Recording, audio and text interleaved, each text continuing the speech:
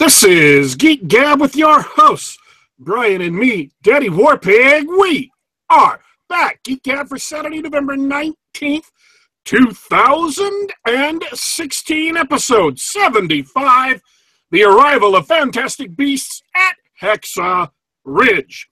Thanks for tuning in, folks. What else do I normally say at the top of the show? I've been so busy today, I forget. Is there anything else I usually say at this point? You ask how our respective weeks have been. But is there anything before that I've forgotten?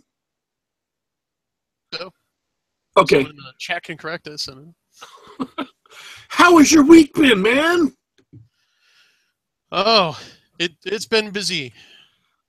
It's been busy. Finalizing details on my third Soul Cycle book, The Secret Kings, which, thanks to all the effort I and others have been putting in, will be out for Christmas release. So looking forward to that. Then just getting some things in order around the house here.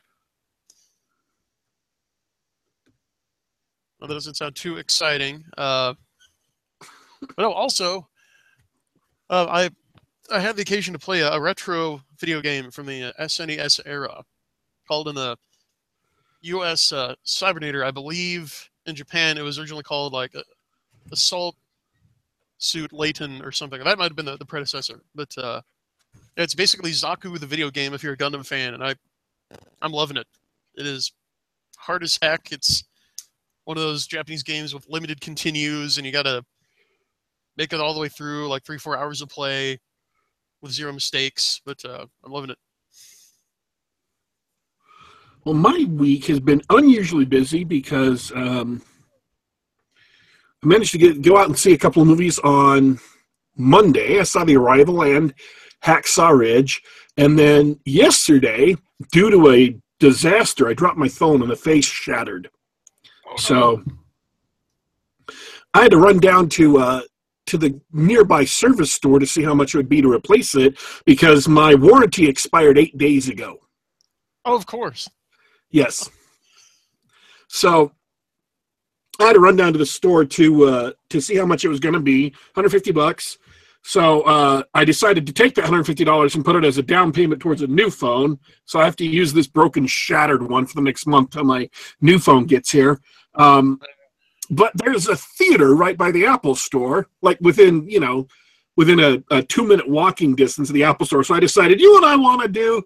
I want to see Doctor Strange again, and I also I'll go see what other movies they have there. Maybe I'll do another doubleheader. So I walked into the theater and bought tickets to Doctor Strange and bought tickets to Fantastic Beasts and Where to Find Them, the new Harry Potter movie. And a good friend of mine, about the only friend of mine who hasn't moved out of the state, was actually there at the theater going to go see Doctor Strange. Just out of the blue, randomly woke up that morning and said, my life is stressed, I want to go see Doctor Strange. So I met up with my friend at the theater, and we went and saw Doctor Strange together, had lunch, and then I went back and saw Fantastic Beasts. So since we've already done a Doctor Strange review, we're not going to cover that one again. You can just go listen to the previous show. It was great. But we are going to talk about the other 3 movies I saw, which again are The Arrival, Hacksaw Ridge, and Fantastic Beasts, and Where to Find Them. And what is great about this show, which apparently I have been told our audience loves, is that Brian hasn't seen any of the movies. He didn't know that these were the movies we were going to do on the show, but he hasn't seen any of them, so I get to do my reviews, and he gets to opine on whatever it is I'm saying. John, our other co-host, is in Austin, Texas this week. That's why he's not on the show. I think he's doing a wedding. Did he say wedding? I seem to recall mentioning a wedding, yes. Okay, so he's out of town, so he won't be joining us today. But yeah, I'm excited. I will say this is the best thing about the week, is I spent a lot of money on movies, and I have to say, I am not angry that my money was completely wasted. So if you want to take that as a recommendation from me for these 3 movies, I am not angry about having wasted either my money or my time having seen these movies. Which one do you want to do first? See, how about Arrival? Arrival. Okay.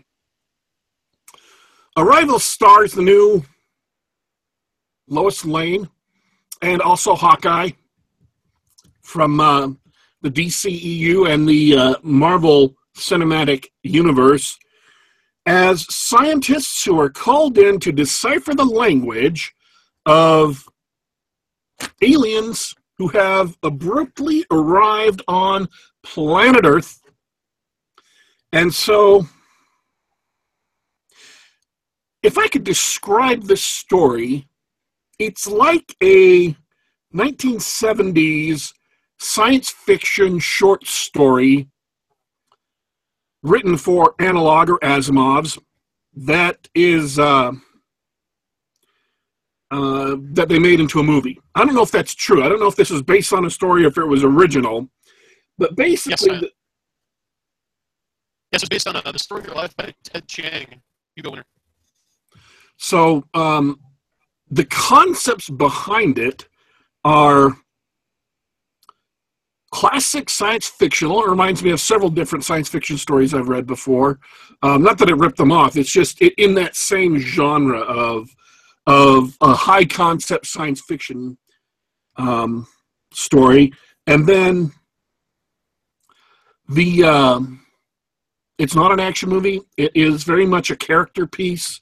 The personality and character and events surrounding the main character, who's Amy Adams, Lois Lane, are very much at the forefront of the movie. And as you go through it, you eventually learn what the science fictional big idea is. And I can't even talk about the big idea because revealing what the movie is really about, the science fictional concept behind, in addition to just aliens showing up on Earth. In addition to that, there's a big science fictional concept that the movie has at its core that I can't even talk about because the reveal of that is the big plot twist at the end. And so I can't even get into the discussing what the science fictional ideas are without spoiling the movie. I don't want to say this is a bad movie. It's not a bad movie. It's not an action movie. It's a very well done movie. It's a very well acted movie. The writing is great. The characters are interesting. The aliens are interesting. And how they go through the movie, the story keeps on moving. There's no dead parts. I wasn't bored watching it. And so it's a very enjoyable movie. This style of science fiction, though, just isn't really my cup of tea anymore. I have moved on from big, dramatic, thinky science fiction movies because most of them don't have the moral or intellectual weight to really make it worth your time to watch the entire movie, especially modern movies. I'm not talking about The Arrival. I am criticizing other movies. Most of them are so pretentious, and most of them are so steeped in moral relativism and other really unfortunate moral and intellectual movements that are just not worth it. Because you're watching this deep, dramatic movie that's supposed to have something insightful and interesting about the human condition or human nature or morality or whatever, and the people who are writing these movies and stories and books do not themselves have enough moral clarity or understanding to provide the insight that would undergird this level of drama. And so the whole movement of literary science fiction is pretty much a waste of space. Movies based on literary science fiction are pretty much a waste of time. This movie, while it does not have it lacks what I would consider to be deep and true insights into human nature, is nevertheless neither shallow It is not shallow. I want to be very clear about it. It is not shallow. It is interesting. It holds my attention, and it's worth spending 2 hours on. So even though it leans a little bit towards the literary end of the science fiction spectrum, it isn't either pretentious, or at least if it is pretentious, it's a very, very mild pretension in that they want to make drama and not an action movie. It is not, Will Smith's robot movie, the action movie based on the Isaac Asimov, R. Daniel Olivaw novel, I, Robot. It is not an action movie, and so if you consider just making a mildly literary movie pretentious, fine, you can call it that. I don't really think it was pretentious because it isn't either condescending nor is it lecturing to the audience, which is a great change and very, very much out of character for much of literary style science fiction. So if you're interested in a dramatic piece that ultimately the science fictional elements are kind of secondary to the character, to Amy Adams' character, if you're interested in that, Arrival is very, very well done. And I'm aware everybody else is saying, oh, Arrival is so completely, totally awesome. You just have to go see it. I'm aware that I'm not at that level of effusive congratulations about the movie, mainly because I have moved on to wanting movies that are more fast-paced, more action-oriented, as long as they are not also completely stupid, which unfortunately, I, Robot and Lucy is another example of a pretentious pseudo-literary movie that was wedded to a bunch of action. Those are the kind of movies that I like, as long as they're well done and have enough character development and insight to make them worthwhile. And most of them don't, which is why I don't tend to like the genre, which is why I wouldn't necessarily usually like The Arrival, except The Arrival doesn't fall into those same traps. Right. And a point pursuant to that is that Ted Chiang wrote Hell is the Absence of God, which appears in the same anthology as The Story of Your Life, The Arrival is based on. And, yeah, boy, talk about being tone deaf to the human condition. It's a story that John C. Wright described as having been written by someone who has never met an actual Christian in real life. Fortunately, this movie isn't about religion, so I guess he kind of avoided that trap. Right. No, Chiang is an awesome sci-fi author. I don't want to give the impression that I'm just ragging on his skills, but yeah, I mean, he's coming from that very stereotypical, very, very provincial, just very boring, reductivist, materialistic worldview. So, yeah, a straight sci-fi story is probably the right milieu for him. So I'm still interested in seeing the movie. I gotta get out there and see it. And again, like I said, I did not feel like I wasted either my time or my money. And there's a lot of movies that I feel like I wasted my money, or that I see later after they're out of the theaters, that I think, wow, that would have been a waste of money to see. I'm glad I didn't go see that. I did not feel that way about Arrival. So I am giving it I'm giving it a recommendation. I'm saying it's a good movie. I'm just not as effusive about it as other people I've seen are who it's a must-see movie. I don't know that I would call it a must-see movie in the theaters, but it's certainly a good movie, a very enjoyable movie. So sounds fair. Let's do Hacksaw Ridge next, because that is also a drama. And man, here's the thing about Hacksaw Ridge. It's done by Mel Gibson, who's an impeccable director. Everything he's ever directed has been absolutely incredible. He's just done a brilliant job at it. And it is exactly the movie you think it is. If you've seen the trailers, if you know that it's a Mel Gibson movie, it is exactly the movie that you would think it is based on the other movies Mel Gibson's done.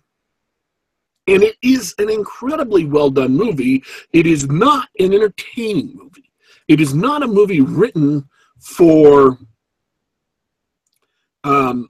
straight enjoyment. It's also a dramatic character piece. It has a lot more depth than Arrival does, and a lot of it is very, very wrenching. And of course, being a Mel Gibson movie, the combat scenes are very, very, very violent. And we're talking Saving Private Ryan beach scene levels of intensity. That goes on for about half the movie. So if that level of violence puts you off, if you don't like it, you're not going to like Hacksaw Ridge. But it's just a great movie, a very well done movie. And I'm going to give away some of it because if you've seen the previews, you know what it's about. It's about Private Doss, who is a conscientious objector. He will not kill people. He won't even touch a gun. And when World War II breaks out, he joins the military and has some conflict in the first half of the movie because conscientious objectors don't join the military. They don't go into the army and put on uniforms. That's what it's there for, because you're objecting to war. But Doss was unique in that he was a conscientious objector who would not fire a gun, would not pick up a weapon, but who wanted nevertheless to serve because he felt like he had to serve in this fight for democracy in World War II. And so there's a lot of conflict, and the entire first part of the movie is not just about him fighting the military to get permission to go into battle unarmed, but also him fighting to hold on to his convictions in the face of everyone saying you have two choices, which is to pick up a gun, to go home, or go to Leavenworth. So 3 choices, and he didn't want to do any of those things. He wanted to go and serve in battle just without killing people. And, spoiler alert, eventually he does go into battle, and it's about a person with a very deep, very real sense of morality and religion. He believes in God. He believes in God very, very deeply, and that is what lies behind his conviction that he has that he can't pull a gun on someone or shoot someone. And so the movie is about him and his relationship with God and his relationship with the army and how those come into conflict and how this person who has a set of moral convictions is nevertheless faced with massive pressure to compromise his conviction or go to jail or be humiliated. And his refusal to give up his convictions in the face of all of this pressure that's being brought on him is it's very well done. It's very interesting. It's very inspiring. And it's exactly the movie you think it is. Well acted, well directed, very, very violent. But it is worth seeing at least once. It's not an entertaining movie. It's not a movie that is meant to be lighthearted, but it is most dramas just aren't worth it. Like I said before, Hacksaw Ridge definitely is. And I would say, in terms of moral clarity, moral heft, and the quality of ideas that go into a movie, Hacksaw Ridge is far, far more insightful, far, far more, it bears thematic weight of drama and war far, far better than Saving Private Ryan does.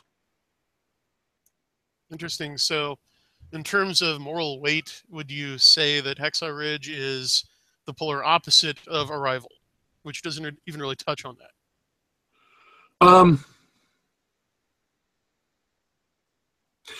I don't know that it's the polar opposite, but it definitely succeeds on that level, whereas Arrival doesn't quite for me. It's not that Arrival has bad ideas or is pushing a bad moral universe. It's that it doesn't quite succeed in reaching that level of depth of morality. Hacksaw Ridge deals with more fundamental issues and does so very successfully, I think. So, I was talking to another of our listeners about Hacksaw Ridge just last night, and he sees it as a hopeful sign for Hollywood that Mel Gibson is apparently back. He's back in the film industry's good graces and can direct again after a decade absence since Apocalypto. And Yeah. we're going to need it because I think really the film industry is in trouble. I mean, it is in serious trouble, especially the American film industry. It's almost as if Hollywood has adopted an Americans don't have to be your audience mentality, which always goes over so well. And they've been stuck in this infinite blockbuster chasing feedback loop.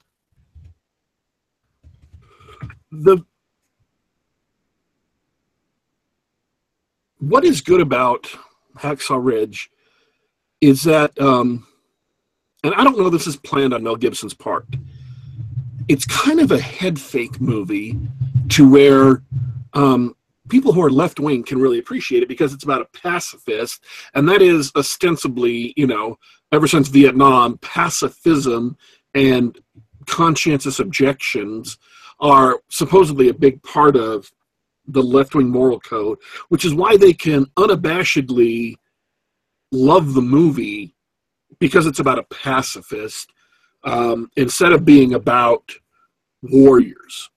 But it's not done in a postmodern way. It's not done as a slight against the Army. It's not done as a slight against courage. People in the Army are not presented as mindless warmongers, which is where a lot of other quote-unquote anti-war movies present the military. And so that's where I think it's kind of a head fake. And I don't mean it's intentional, but because it seems to be about a pacifist and it seems to be anti-war, a lot of people who might otherwise reject a movie like this can accept it. And I think that really has helped Mel Gibson's coming back into the mainstream of Hollywood. The movie, when it debuted, was very, very well received by the Hollywood community, actors, directors, whatnot. And I think that the reason why is it seems to be an anti-war movie, even though it's not. So it got a 10-minute standing ovation at its premiere. Yeah. So I really like Mel Gibson. I felt really bad for him that a couple of bad mistakes, a couple of horrible mistakes destroyed his private life, but also tarnished his reputation and career in Hollywood. And I really sincerely hope this is, and I wrote about this on my blog about this movie, as I sincerely hope this marks his return to the mainstream of Hollywood, to where he can begin as an actor and as a director doing better, the kind of movies that he is capable of pulling off. Because I think he is very, very insanely talented as a director and as an actor. And I would like to see him, be given a second chance at his career. And so I'm really hoping this is, that this is what happens because of this, is that he is able to return to the mainstream of Hollywood. So, yeah, we need him. All right. Fantastic Beasts and Where to Find Them. This movie is absolutely entertaining for kids. They will love it, especially if they love the Harry Potter movies. There is, in the Harry Potter universe, a textbook called Fantastic Beasts and Where to Find Them. It's written by a gentleman called Newt Scamander, and over a decade ago, a version of this was made for a charity that you could buy as a paperback in the stores, and I think it's available now in ebook format, with illustrations and such. And so the movie is about Newt Scamander, the author of this textbook, who comes to New York in the 1920s. So this is about the past of the Harry Potter universe, 80 years ago in the Harry Potter universe, and in America instead of Great Britain. he comes to America with this case that's filled with magical creatures, and many of whom escape, and he has to go and try and collect these creatures before the law, the magical law, comes down on him for threatening to expose the wizarding world to what you would call muggles in the Harry Potter world, what they call no-mages here, no-magic people. So, yes, it's interesting. Yes, the people in it did a great job. They have Eddie Redmayne is the main actor, and Brie Larson plays his sort of romantic interest. Both of them did a great job. The other primary actors also did a great job. It is an entertaining movie. Visually is done impeccably with a great deal of flair. It wasn't entirely satisfying for me. Not because it was poorly done, but because, and again, it's kind of a similar problem. The movie is sort of drawing parallels between how the wizarding world deals with non-magical people and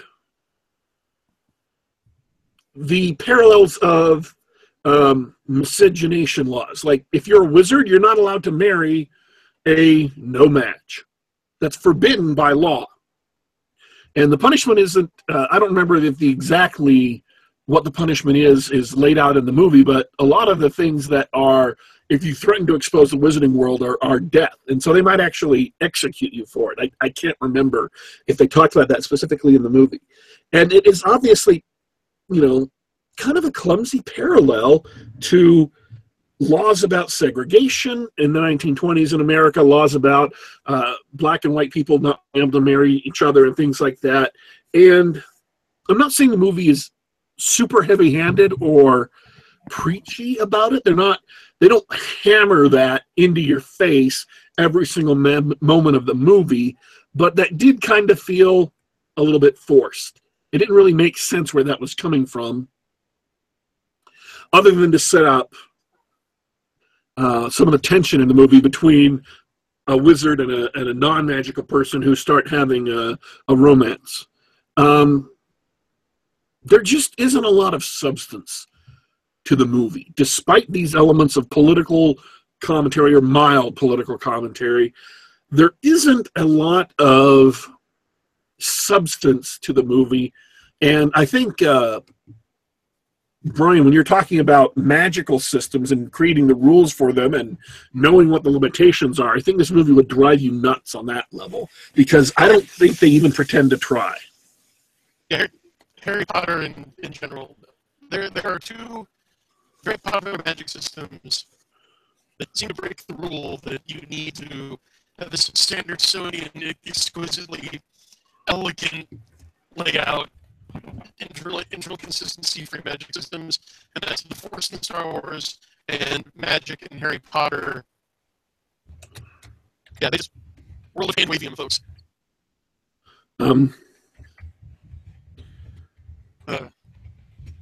So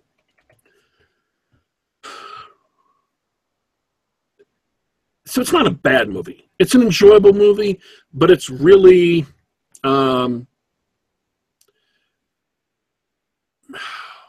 it's really shallow, very, very pretty, fairly shallow, and a lot of what happens in it doesn't really make sense.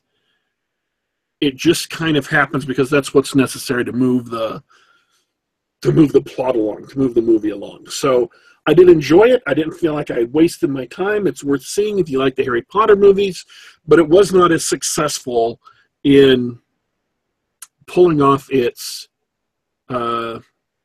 thematic weight again, that kind of moral core that undergirds the adventure. It wasn't as successful at it as even Arrival, and it definitely wasn't successful as Hacksaw Ridge. So I enjoyed it. Kids will love it because they don't necessarily require that, but it is shallow-ish. It's not completely shallow, but it's shallow-ish. So the special effects are awesome. The magical creatures are interesting. And they play the major role in the book, in the movie. There's going to be a total of 5 of these, so this is the first of 5.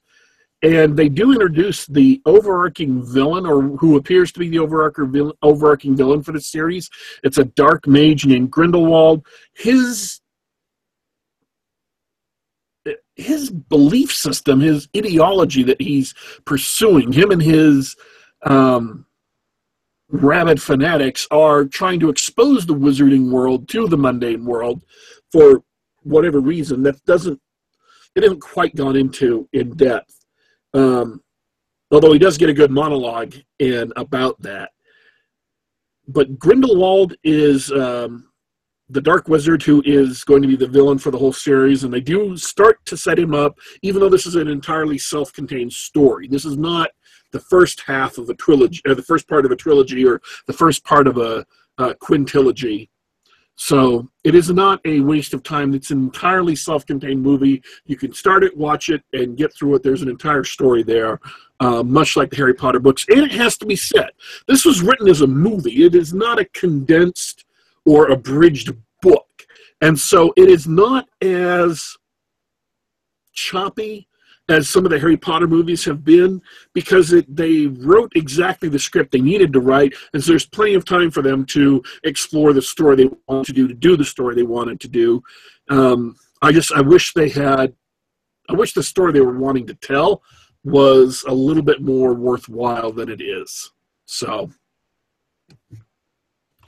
Brian is, I apologize for the sound here. There's just been some technical problems on the internet all day. So, do you have any last questions or comments?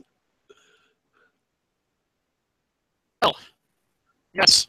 As I mentioned earlier, I was doing some finishing touches on my book, Soul Cycle Book 3, The Secret Kings, which, thanks to the hard work of a lot of people, is on track for Christmas release. So keep your eye out for that. Anyone subscribe to my newsletter will get an early heads up on that.